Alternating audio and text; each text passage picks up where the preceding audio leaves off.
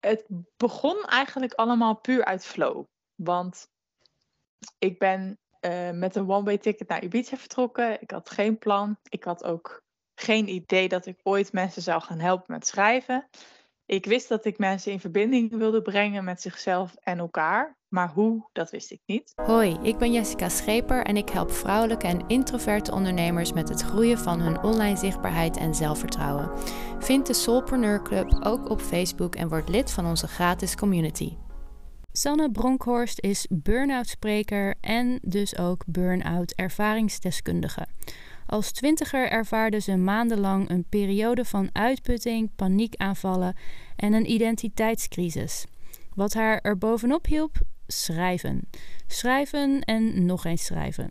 Nu organiseert ze schrijfcirkels, workshops en retreats waarbij ze anderen helpt met het omarmen van hun kwetsbaarheid. Woon jij in of rond Den Haag en heb je een sterke behoefte om te verbinden met jezelf en met andere soulpreneurs? Om even lekker te aarden, te dansen en je kracht te vinden? Ik organiseer op 12 mei, 17 juni en 24 juni een vrouwencirkel in Den Haag met cacao-ceremonie. Kijk op mijn website jessicascheper.com voor meer informatie. Jij doet hele mooie dingen. Je bent schrijfcoach en je bent spreker ook. En je hebt een heel bijzonder verhaal. Ja, dat klopt. Wil je dit delen? Ja, zeker. Jazeker. Ik ben ongeveer 6 jaar geleden begonnen met ondernemerschap als ZZP'er. En dat vond ik altijd superleuk om te doen. Ik had altijd een overvolle agenda en daar dacht ik helemaal in te floreren. Totdat ik van het een op het andere moment eigenlijk in elkaar stortte en helemaal niks meer kon. En na een aantal weken op bed kwam ik erachter dat het een burn-out was. Vanaf dat moment is eigenlijk mijn hele leven op zijn kop gezet, om het zo kort te zeggen. Ben ik 180 graden gedraaid in hoe ik mijn leven leef, hoe ik naar de wereld kijk en hoe ik naar mezelf kijk. En ook in het ondernemerschap. En eigenlijk vanuit mijn dal heb ik het licht in mezelf, om zo maar te zeggen, weer teruggevonden. En kwam ik erachter dat ik de enige persoon was die eigenlijk mijn licht kon schijnen in mijn donker. En die lessen en allerlei inzichten die daarbij samen zijn gekomen, die geef ik nu door via mijn schrijfmethode die ik zelf heb ontwikkeld in mijn dieptepunt. En daarnaast spreek ik over mijn burn-out, hoe dat allemaal is geweest en hoe het is ontstaan. In de hoop meer bewustwording en meer kwetsbaarheid de wereld in te brengen. Wat mooi. Wat een mooie reis maak jij mee. Ja. En wat deed jij in het begin van je ondernemerscarrière, zeg maar? Wat voor diensten bood jij aan? Ik gaf bijles aan middelbare scholieren, wiskunde en economie. Dat. Ja, oké. En daarna ben je inderdaad dus als schrijfcoach gaan werken met jouw unieke schrijfmethode. Ja, klopt. Ja. En naast dat ik me richt op het schrijven, geef ik ook retreats. Dus het is niet alleen maar schrijven. Maar schrijven is gewoon de tool die mij heel erg heeft geholpen. En waarvan ik weet dat dat ook zo helpend is voor anderen. Maar er is niet heel veel over bekend. En niet veel mensen die zich echt daarin hebben verdiept. Dus ik dacht, dit moet de wereld gewoon weten. En ik schrijf zelf al 6 jaar lang elke dag. Dus ja, inmiddels voelde ik gewoon de call van dit mogen meer mensen weten. En het helpt gewoon zo erg voor meer rust in je hoofd. En om gewoon meer in connectie met jezelf te komen. Dat ik dacht, het maakt me niet uit hoe ik dit ga doen. Maar de wereld heeft dit nodig. Ja, mooi. En hoe besloot jij dan, zeg maar, vond je het eng om je eerste retreat te organiseren of jezelf zo naar buiten te brengen? Nou, het begon eigenlijk allemaal puur uit flow. Want ik ben met een one-way ticket naar Ibiza vertrokken. Ik had geen plan. Ik had ook geen idee dat ik ooit mensen zou gaan helpen met schrijven. Ik wist dat ik mensen in verbinding wilde brengen met zichzelf en elkaar. Maar hoe, dat wist ik niet. En toen ik op Ibiza leefde, toen werd er zo vaak de vraag aan mij gesteld van... Wat doe jij nou precies elke dag met dat schrijven? En kun je me eens uitleggen wat jij doet? En toen het mij een aantal keer gevraagd werd... Ik ben een manifesting generator in de human design. Toen dacht ik van wow, dit is gewoon waarmee ik anderen kan helpen. Dus toen ben ik eigenlijk vanuit die flow ben ik mijn eerste schrijfweek gaan opzetten. En dat was op zich niet heel spannend, omdat er direct eigenlijk heel veel mensen aangingen op mijn idee. En mijn eerste retreat was hetzelfde. Dat ging ook eigenlijk allemaal best wel soepel. Maar mijn tweede retreat, die was een maand geleden. Daarbij voelde ik wel echt een soort druk dat het minstens net zo goed moest zijn als de eerste. En dat het ook minimaal weer uitverkocht moest zijn, zeg maar. Dus ja, afgelopen maand, of nou eigenlijk inmiddels 2 maanden geleden, toen had ik wel die uitdaging van het is niet allemaal dat het allemaal aankomt waaien, zeg maar. Dus ja, ik herken wel de struggle in het zichtbaar blijven en gewoon het hoop houden en vertrouwen houden. Wat niet altijd makkelijk is. Ja, zeker. En ik denk dat het ook belangrijk is om te realiseren dat alles in golven komt. En dat het niet altijd maar één grote stijgende lijn hoeft te zijn. En ja, de ene keer is een retreat uitverkocht en de andere keer heb je de helft van de plekken verkocht. En dat is ook oké. Mm-hmm.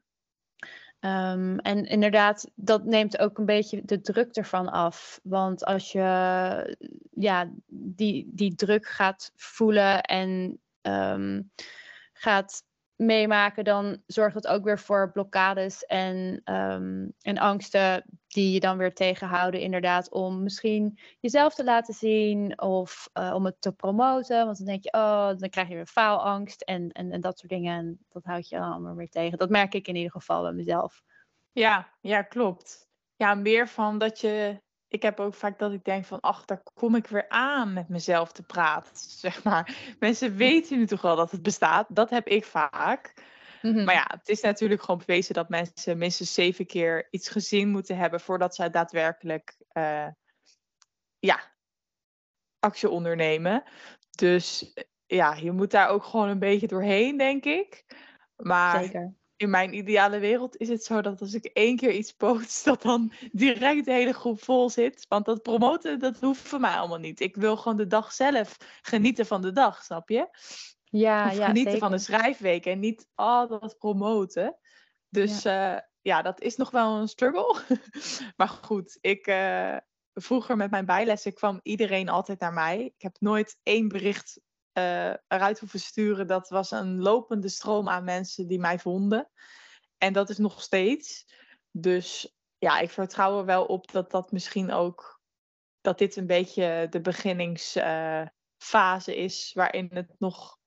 mensen moeten nog even wennen aan wat je doet... en wat je te bieden hebt en de resultaten. En ik heb wel de stille hoop dat dat uiteindelijk beter wordt. Maar... dat is de gedachte die ik ook herken. Maar die gedachte heeft mij dus wel eerder tegengehouden. Want ik dacht inderdaad van dat het op een gegeven moment toch wel vanzelf moet zijn. En al die blogposts die ik publiceer. En dan moet je toch wel verkeer krijgen en mensen en zo. Maar als je kijkt naar de grote spelers en... Coca-Cola of zo, of een hele bekende coach, Tony Robbins of zo, die geven ook hartstikke veel geld nog uit aan marketing en elke keer weer dezelfde verhalen en wie ze zijn en nieuwe events. En dus dat is iets gewoon wat continu bij het bedrijf hoort, zeg maar, bij het ondernemerschap en de marketing. En dat is inderdaad iets wat, mensen die vanuit hun hart ondernemen en dit soort mooie dingen doen, soms lastig vinden. Dan zou je het kunnen uitbesteden. Maar het is ook iets, daar focus ik dan ook op in mijn boek. En in de dingen die ik doe, in mijn coaching ook. Het is ook iets wat minder zwaar kan aanvoelen voor jezelf.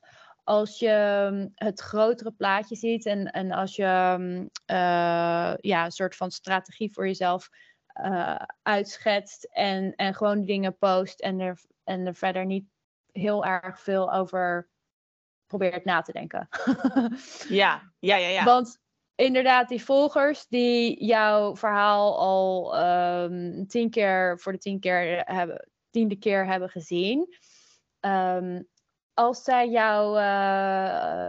genoeg hebben van jou en ze zijn toch niet geïnteresseerd in de dingen die je aanbiedt, dan verlies je ze, maar je hebt er dan toch niks meer aan, eigenlijk. Nee, klopt.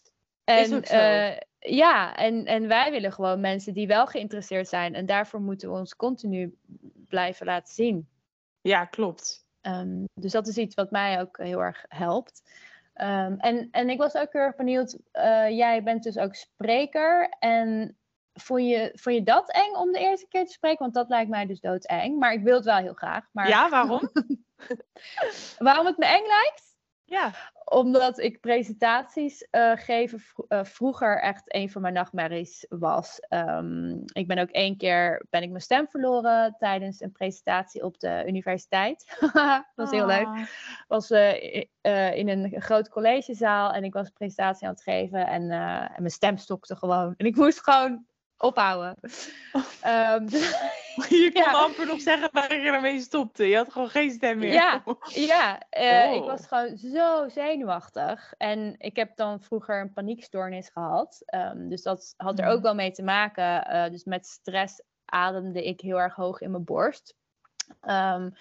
En ja, heel mijn sympathische zenuwstelsel stond gewoon actief. En mijn hele gedachtegang, die was ik verloren. En, dus dat gebeurde vroeger altijd. En nu heb ik al heel erg lang ook geen paniekaanval meer gehad. Al sinds ik, 31, dus dat is nu 8 jaar lang. Sinds ik mijn yoga teacher training heb gedaan. En met ademwerk en zo bezig ben geweest. Dus nu lijkt me heel vet om dus inderdaad mijn verhaal ook te vertellen. En gewoon lezingen over je boek te geven en zo. Wat er allemaal bij hoort. Wat ik nog niet heb gedaan. Maar ja, dat lijkt me dus heel erg vet. Maar jij vond het dat dus... kan je gewoon. Ja! Het is gewoon een kwestie van doen. En de eerste keer, tuurlijk is het spannend. Ik denk echt dat er niemand is die het de eerste keer niet spannend vindt. Maar ja, ik weet niet.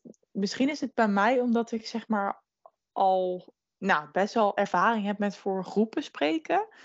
Dus in mijn vakantiewerk stond ik altijd voor groepen. Ik heb de PABO gestudeerd, dus stond ik ook altijd voor de klas te presenteren. En vroeger op de basisschool vond ik dat altijd het leukste met een musical. Dat ik dan zeg maar mijn zegje kon doen. Dat vond ik altijd heel leuk. Maar ja, dat is wat anders dan dat je gewoon echt kwetsbaar je verhaal deelt. Want als ik zeg maar spreek over mijn burn-out, dan geef ik niet gewoon feitjes. Maar dan zeg ik gewoon echt hoe ik me voelde en hoe ik alles heb beleefd. En ja, echt mijn meest kwetsbare dingen komen dan op tafel. En ik weet nog dat toen ik in mijn burn-out zat, dat ik me bijvoorbeeld echt heel erg schaamde. Dat ik me een mega mislukkeling voelde. En dat als ik dan zag hoe anderen de kracht hadden geput uit hun burn-out, dat ik echt dacht, wauw, hier droom ik ook van. Maar dit moet echt nog jaren duren voordat ik diezelfde kracht uit dit dal heb geput. Want ja, ik schaamde me dood. Maar letterlijk een jaar daarna, minder dan een jaar zelfs, toen deed ik het ineens zelf. En ja, ik weet niet, maar het voelde gewoon niet eens alsof ik een keus had. Als in, het voelt gewoon alsof ik het moet doen. Want er zijn niet heel veel mensen die openlijk over hun burn-out spreken en die zo jong al burn-out zijn geraakt. En ik voel gewoon dat ik dat te doen heb, want ik zie gewoon om mij heen zoveel mensen die zichzelf voorbij lopen. Dus jammer als iemand denkt van, heb je haar weer met haar burn-out verhaal? Prima. Heb vooral een oordeel, snap je? Maar ik voel gewoon dat ik dit te doen heb en dat gewoon, ja, mensen moeten weten dat dit gewoon aan de hand is in Nederland en dat het iedereen kan overkomen, vooral gevoelige mensen. Ja, want jij bent ook HSP-coach. Jij bent dus ook HSP.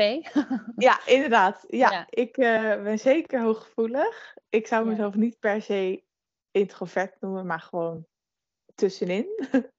Ja, ambivert. Ambivert noem je dat, ja. Ja. Ja, dat zou ik zeggen. Want aan de ene kant kan ik wel heel erg opladen van in groepen zijn. En ik hou van veel mensen om me heen. Maar daarna wil ik ook heel gauw weer terug mijn me-time in. En gewoon met mezelf opladen onder een dekentje met een theetje.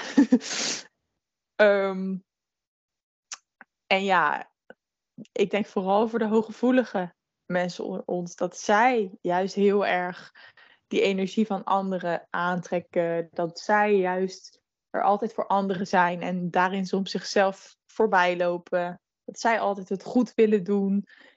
En daarin soms over hun eigen grenzen gaan.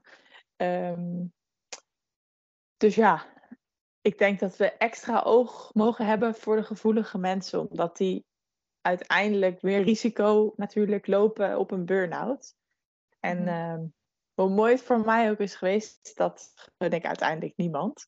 Dus ja, vandaar dat ik me vooral richt op de vrouwen die gevoelig zijn. Ja, precies. Ja, ik ben er ook achter gekomen dat ik ook wel een beetje in die klasse val. Mhm. En dat wist ik nooit. Ik weet ook niet of dat iets is wat zeg maar sterker wordt naarmate je ouder wordt. Maar ja, ik merk het wel.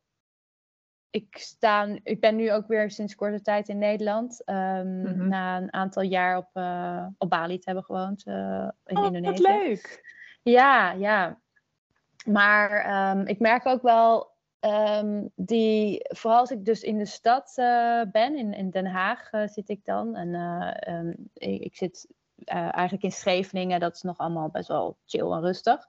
Maar als ik in de stad van Den Haag ben, wauw, zoveel impulsen en zoveel mensen die zo gehaast. Nou ja, natuurlijk, iedereen is gehaast in het verkeer, maar heel anders bijvoorbeeld dan op Bali. Ik bedoel, op Bali heb je heel veel verkeer ook. Maar het is een hele andere energie of zo. Ja.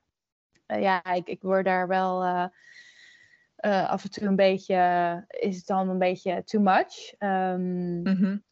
Maar ja, goed. Ik weet niet. Ik heb ook het idee dat er steeds meer... gevoelige mensen zijn tegenwoordig in vergelijking met 20 jaar geleden. Of misschien zijn mensen er meer open voor, maar over. Ja, ik las laatst ergens een artikel en daar zeiden ze dus dat tegenwoordig er veel meer kinderen gevoelig worden geboren. Oh. Ik weet niet per se alle details hiervan, maar ik las dat, want normaal, zeg maar een paar jaar geleden, of zeg maar 10 jaar geleden, was het gewoon zo dat 1 op de 5 HSP is. Maar nu schijnt dat dus al veel meer te zijn. Waardoor ook veel meer kinderen al gevoelig zijn. En daarnaast worden wij er natuurlijk steeds bewuster van. Waardoor je het ook weer eerder signaleert, zeg maar, bij jezelf. Maar ook bij mensen om je heen en bij kinderen. Ja. Dus ja, het zou goed kunnen inderdaad dat er steeds meer hooggevoelige mensen zijn. Ja. En ja, maar hoe ga jij daarmee om? Als jij dan in de stad loopt, zeg maar, en het is zo druk. Ik doe dan letterlijk mijn ademhalingsoefeningen. Dus ik zat gisteren ook op de fiets en dat is gewoon allemaal heel erg overweldigend eventjes.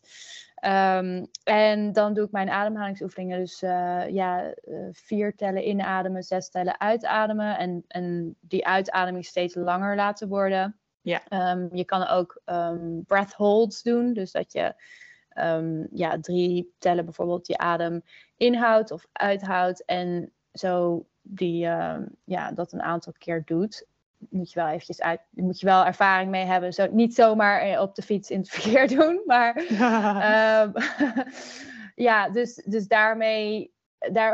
Daar kom ik altijd weer terug naar mijn kern, zeg maar. Gewoon, daar vind ik de rust in mij.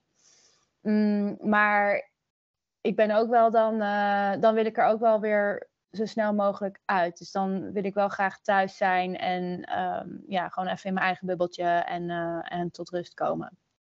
Ja. Dat is wel belangrijk voor mij. Mm-hmm. En dat had ik vroeger minder, denk ik. Maar ja, vroeger had ik ook wel weer die paniekstoornis. Dus ik weet niet of dat dan, zeg maar, of ik nu gewoon beter ben geworden in het bewustzijn van de signalen van mijn lichaam en mijn geest.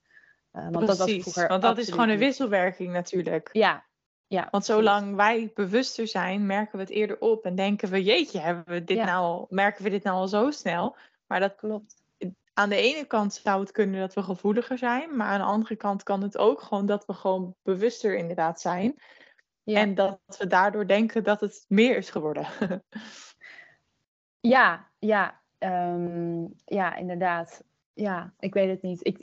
Ik denk inderdaad dat het bewustzijn wel een grote rol speelt eigenlijk. Maar wat goed is, want daardoor kan je ook dus ergere dingen voorkomen.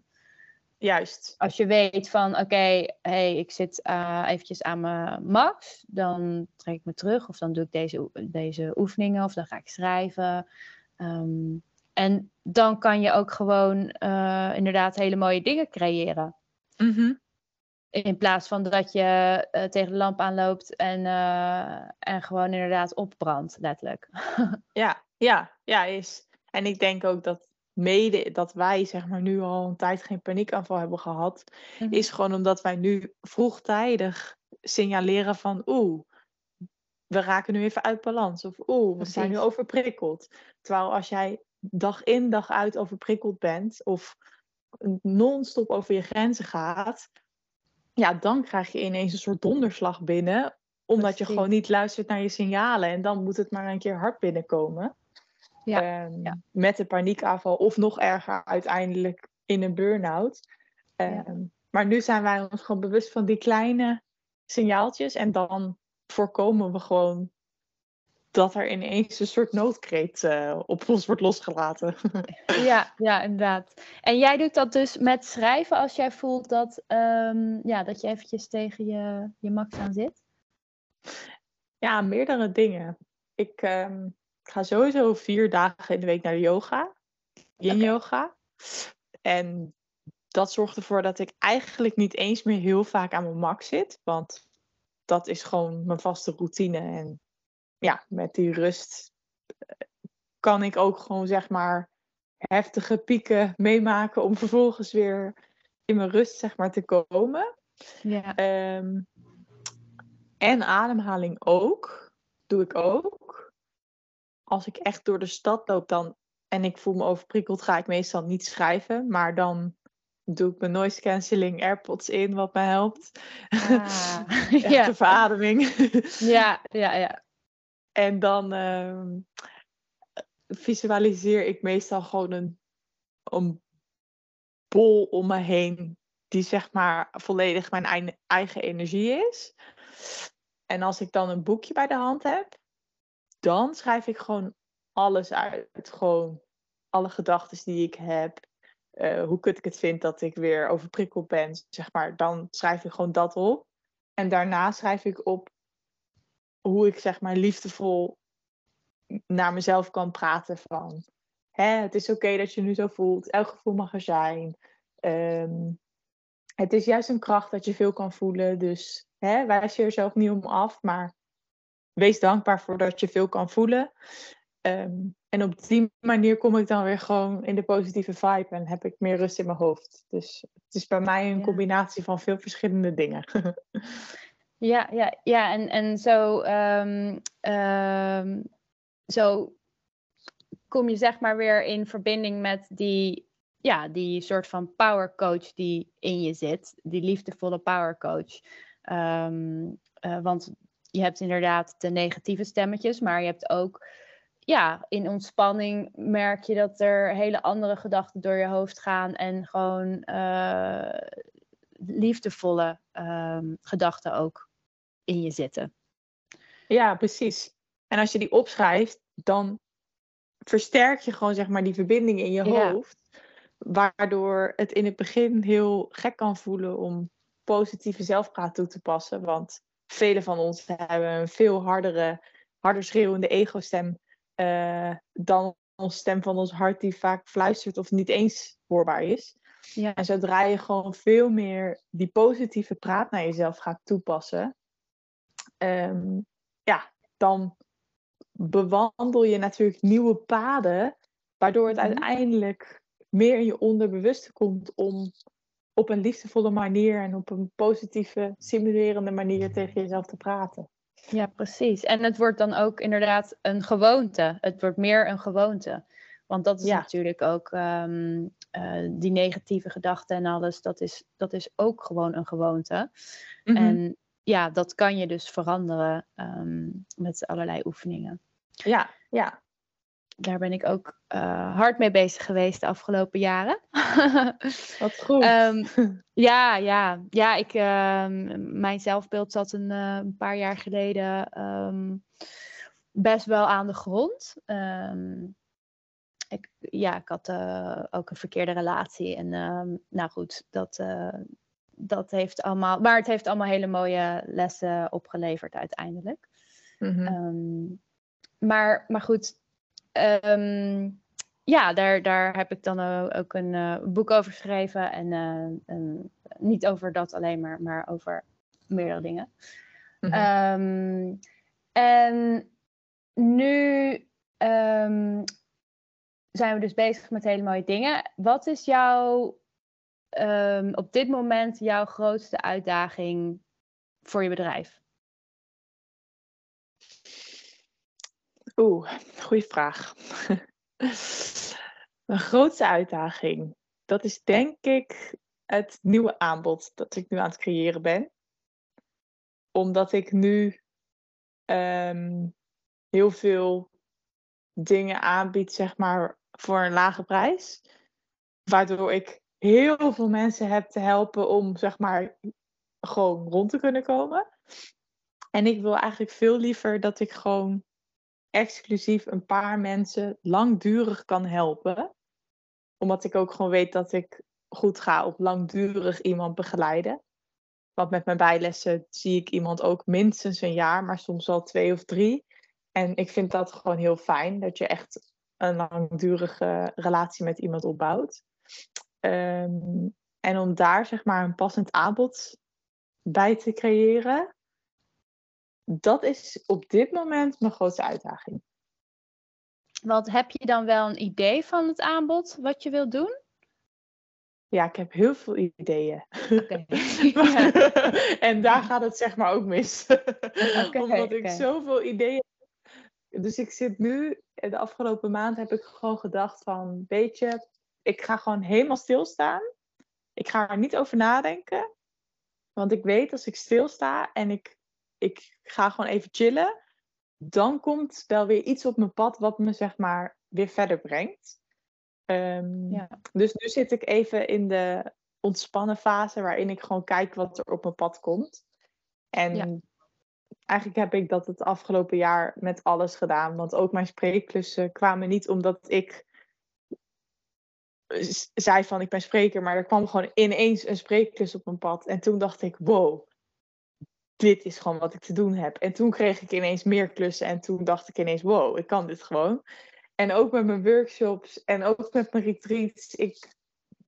Het komt 1 keer op mijn pad en daarna denk ik, wow, ik kan dit. En dan ga ik er zeg maar helemaal in mee. En mijn grootste droom is om een weekretreat op Ibiza of ergens anders in de wereld te organiseren. Dus binnen nu en een jaar hoop ik wel dat heeft plaatsgevonden. Ja, super vet. Ja. En het is natuurlijk ook een kwestie van doen. Gewoon uitproberen. Dus een beetje een balans van inderdaad in die rust komen en gewoon dingen doen. Zonder al te veel over na te denken, denk ik. Ja, klopt. Ik denk, terwijl je dit zegt, denk ik, mijn eigenlijke grootste uitdaging is dat ik zeg maar niet doorsla in mijn werkenthousiasme. Omdat ik dat natuurlijk eerder heb gehad en daardoor ook burn-out ben geraakt. Dus ik vind nu alles wat ik doe, heb ik helemaal mijn hart in verloren. En dat vind ik gewoon fantastisch en is helemaal voor mij. En bijvoorbeeld zo'n weekretreat, ik weet gewoon dat dat echt geweldig is. En dat ik ervoor gemaakt ben. Alleen, ik weet ook dat het heel veel werk oplevert. En momenteel denk ik dan van, dat hoeft voor mij nog niet. Omdat ik gewoon, nu even oké ben. En ik hou ook gewoon veel van mijn tijd, zeg maar. Snap je wat ik bedoel? Ja, zeker. Ja, maar als ik voel dat ik er klaar voor ben, dan ben ik de eerste die het de wereld inzet. Ja, precies. Ja, want het is niet alleen maar het retreat organiseren. Het is ook inderdaad alle content marketing en alles wat erbij hoort, zeg maar, om mensen te trekken. Dat kost ook heel veel energie natuurlijk. Ja. Als dat er niet bij zou zijn, had ik volgende week mijn weekretreat gegeven. Ja, dat is echt zo. Ja, precies. Ja. Maar goed, je wil ook niet dat het zo'n blokkade is dat je het nooit doet natuurlijk. Ja, dus dat is het inderdaad van... wat is het dat je tegenhoudt om het nog niet te doen? En dat is inderdaad een stukje van wat jij zegt, van als je het iets te veel vindt op dit moment, want er komt gewoon heel erg veel bij kijken. Maar soms kan het ook zijn van dat je bang bent dat het niet lukt of dat je niet genoeg mensen krijgt. Dat heeft mij heel erg lang tegengehouden weer. Ja. Want ik wilde ook heel erg lang zo'n vrouwencirkel organiseren. Mm-hmm. Of in ieder geval weer iets met yoga en mindfulness. Aangezien ik ook yoga-docenten ben. En eerder ook retreats heb georganiseerd. En uiteindelijk wil ik ook weer een retreat organiseren. Maar inderdaad, nu nog niet. Ja, maar dat is wel gewoon... Soms is het een soort van go with the flow. Maar soms is het ook wel gewoon van er iets uitgooien. En niet... je niet laten tegenhouden van wachten tot alles perfect is of zo. Dat merk ik in ieder geval bij mezelf. Ja, klopt. En hoe gaat dat nu, zeg maar, met jouw vrouwencirkel? Hoe sta je daarin? Ik vind het heel erg leuk en ook wel een beetje spannend. Mm-hmm. Maar ik heb zoiets van, als ik geen mensen ervoor krijg, dan is er ook geen man overboord. Dus ik vind het gewoon vooral heel erg leuk om te doen. En ik heb dus een contentstrategie gemaakt. En ik publiceer gewoon alles. En ik heb inderdaad wel soms dat ik nog van die gedachten heb van... en dan weet je, wat zullen mensen nou weer denken? En wat ben ik nou toch weer aan het spiritueel aan het babbelen. Maar ik heb zoiets van, nee, ik wil dit gewoon. Ik ga het gewoon doen. En ik klik elke keer op de publiceerknop en hopsa, eruit ermee. Goed. Ja, en ik heb dus al wat mensen die dus interesse hebben. En ik heb het vorige week pas online gezet. Dus ik merk wel gewoon hoe het gaat. En het is ook allemaal een groot leerproces weer. Want de marketing is natuurlijk heel anders dan een paar jaar geleden toen ik mijn eerste retreats organiseerde. Die waren ook uitverkocht en binnen een maand. En dat ging allemaal hartstikke makkelijk via Instagram en Facebook. Ik heb volgens mij nog geen eens berichten gesponsord. Weet je wel, geld ingestoken. Maar dat ging allemaal best wel organisch. Maar de markt is nu gewoon heel erg anders. En dus ik denk wel dat je flink meer moet pushen. Pushen en pool. Dus in je content marketing, in je website en je blogs en zo. Maar ik denk dat je er wel flink meer moeite voor moet doen om mensen te bereiken. Tegenwoordig. Ja. Ja. Ja, wel dus, goed dat je het toch gewoon doet. Ja, precies. Want als je het niet doet, dan weet je het ook niet hoe het gaat natuurlijk. Dus... Dat is waar. En dan mis je wel ook echt de lessen. Ja, inderdaad. Ja, daar gaat het natuurlijk ook gewoon om. Om die lessen leren en een beetje je comfortzone te vergroten en zo. Ja, precies. Ja, Nou, wat goed. ja, dus Na we zullen deze wel zien hoe podcast het gaat. Maar... meldt iedereen zich aan. Ja. En wat is de belangrijkste les die jij hebt geleerd in het ondernemen en jouw reis tot nu toe? Ja, ik zou toch zeggen dat bij mij in ieder geval het zo is dat de energie die ik uitschaal, dat ik die terugkrijg. Oftewel, als ik in een angstige flow zit en ik denk, ik hoop maar dat het vol gaat komen en ik hoop maar dat mensen mij gaan vinden, bla bla bla. Dan komt er dus ook echt niemand. En als ik dan mijn pen erbij pak en mijn hele energie omgooi, zeg maar. En aan het eind echt voel van, het is een cadeautje voor iemand anders dat hij erbij is. Want zo is het. Maar soms laat je je gewoon even leiden door je angsten. Als ik dat weer zo sterk voel en gewoon voel van, wow, iedereen zou hier gewoon bijna een moord voor willen doen, zeg maar, om hierbij te zijn. In die staat staan mensen in de rij. Dus mijn grootste les is dat je eerst het innerlijk werk te doen hebt voordat je kunt verwachten dat het soepel gaat. Snap je? Ja, mooi. Ja. Ja, maar dat is ook zo. Want als je inderdaad in die angstige staat zit, dan gebeurt er ook vrij weinig, bij mij in ieder geval. Dan verzin ik wel manieren om dingen niet te doen. Dan heb ik uitstelgedrag of ga ik toch liever Netflix kijken of zo. Ja. Maar ik geloof er ook in dat andere mensen dat dan gewoon voelen, snap je? Als je in die angstige staat zit. Oké, ja. Maar misschien is dat bij mij, want ik maak geen content planning. Bij mij is het gewoon, als ik de vibe voel, dan deel ik iets. En als ik niet de vibe voel, deel ik niks. En voor mij voelt het zeg maar nep als ik in mijn angst zit en ik ga dan leuk delen van, leuk, het is bijna zover, doe mee. Dan voelt dat voor mij nep, dus dan doe ik het niet. Want voor mij is gewoon eerlijkheid en kwetsbaarheid gewoon het allerbelangrijkst. Voor wat ik te bieden heb, maar ook hoe ik zelf zeg maar in mijn bedrijf sta. Dus dat betekent ook dat als ik de vibe niet voel, dat ik dan gewoon niks over zeg. Maar ja, als ik een week voor de deadline ineens een week de vibe niet voel, dan is het natuurlijk wel zonde. Ja, maar dat zou je dus ook kunnen gebruiken voor je content. Zeg maar, want het is iets waar jij in die schrijfweken mensen ook mee helpt. Klopt. Dus en verbinden doe je door je kwetsbaar op te stellen. Dus je zou gebruik kunnen maken van die momenten. Logisch gezien zou dat natuurlijk heel, heel slim zijn. Het is natuurlijk een heel ander ding om het ook echt te doen vanuit die staat van kwetsbaarheid. Want dan is het heel moeilijk. Ja, want je zit dan helemaal in dat gevoel. Het liefst wil je dan dat zeg maar niemand jou ziet. Precies.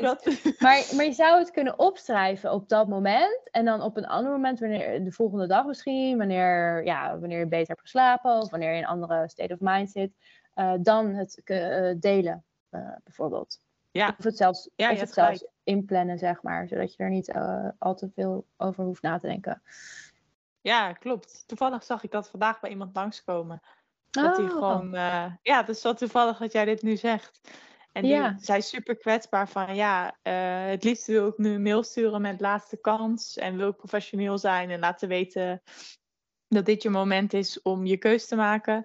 Maar stiekem voel ik het totaal niet. En heb ik gisteravond helemaal huilend in mijn bed gelegen. Omdat ik dacht, wat nou als er niemand zich aanmeldt? En ja, en dat las ik. En toen dacht ik, wow. Ja, dit ben ik eigenlijk zeg maar ook. Dit heb ik ook wel eens gehad. En ik vond het wel echt haar sieren dat ik dat las bij haar. Dus, ik denk dat iedereen dat voelt. Ik bedoel, Ja, klopt. want die gedachte inderdaad van straks koopt niemand het of straks is niemand geïnteresseerd of straks zien mensen dat ik faal. Ja. Dat is natuurlijk een gedachte die veel ondernemers, misschien wel iedereen, in ieder geval iedereen die ik heb gesproken tot nu toe wel hebben. Ja, en je hoort daar niemand over. Dus als je dat zelf hebt, dan denk je van, misschien is het toch beter als ik de schijn hoog hou. Want dit hoort er niet helemaal bij. Dat zou je kunnen denken, maar dat werkt averechts. Dat werkt heel erg averechts. Ja, dan krijg je een soort gespleten persoonlijkheid. En dan geloof ik. Dat in ieder geval, zo werkt het bij mij inderdaad. Dan word ik ook heel onzeker over de dingen, want ik sta niet in mijn kracht en ik voel het niet echt, zeg maar. Dus dan denk ik dat ik aan een plaatje moet voldoen wat ik niet ben. En dan werkt het gewoon niet meer inderdaad. Klopt. Ja, en als ik dat voel, dan stop ik dus überhaupt er gewoon mee. Maar dat is ook niet het meest effectieve. Dus dus misschien... Ja, precies. Dus volgende keer gewoon even lekker... gebruiken. Alles is content. Alles kan je gebruiken voor je content. Ja, dat is zo. Ja. Maar het zijn gewoon echte dingen. Dus het voegt ook wel echt waarde toe, zeg maar. Nou, ik denk ook dat het super herkenbaar is voor andere ondernemers. Ja, daarom. Ja. Nou, mooi gesprek vond ik het. En waar kunnen mensen jou het beste vinden? Je website of je socials? Het is allebei sannebronkhorst.nl. Daar ben ik te vinden. Dus als je hebt geluisterd, stuur ons vooral een bericht. Dat vinden we leuk. Meer informatie over Sanne vind je op sannebronkhorst.nl. Bedankt voor het luisteren en tot volgende keer.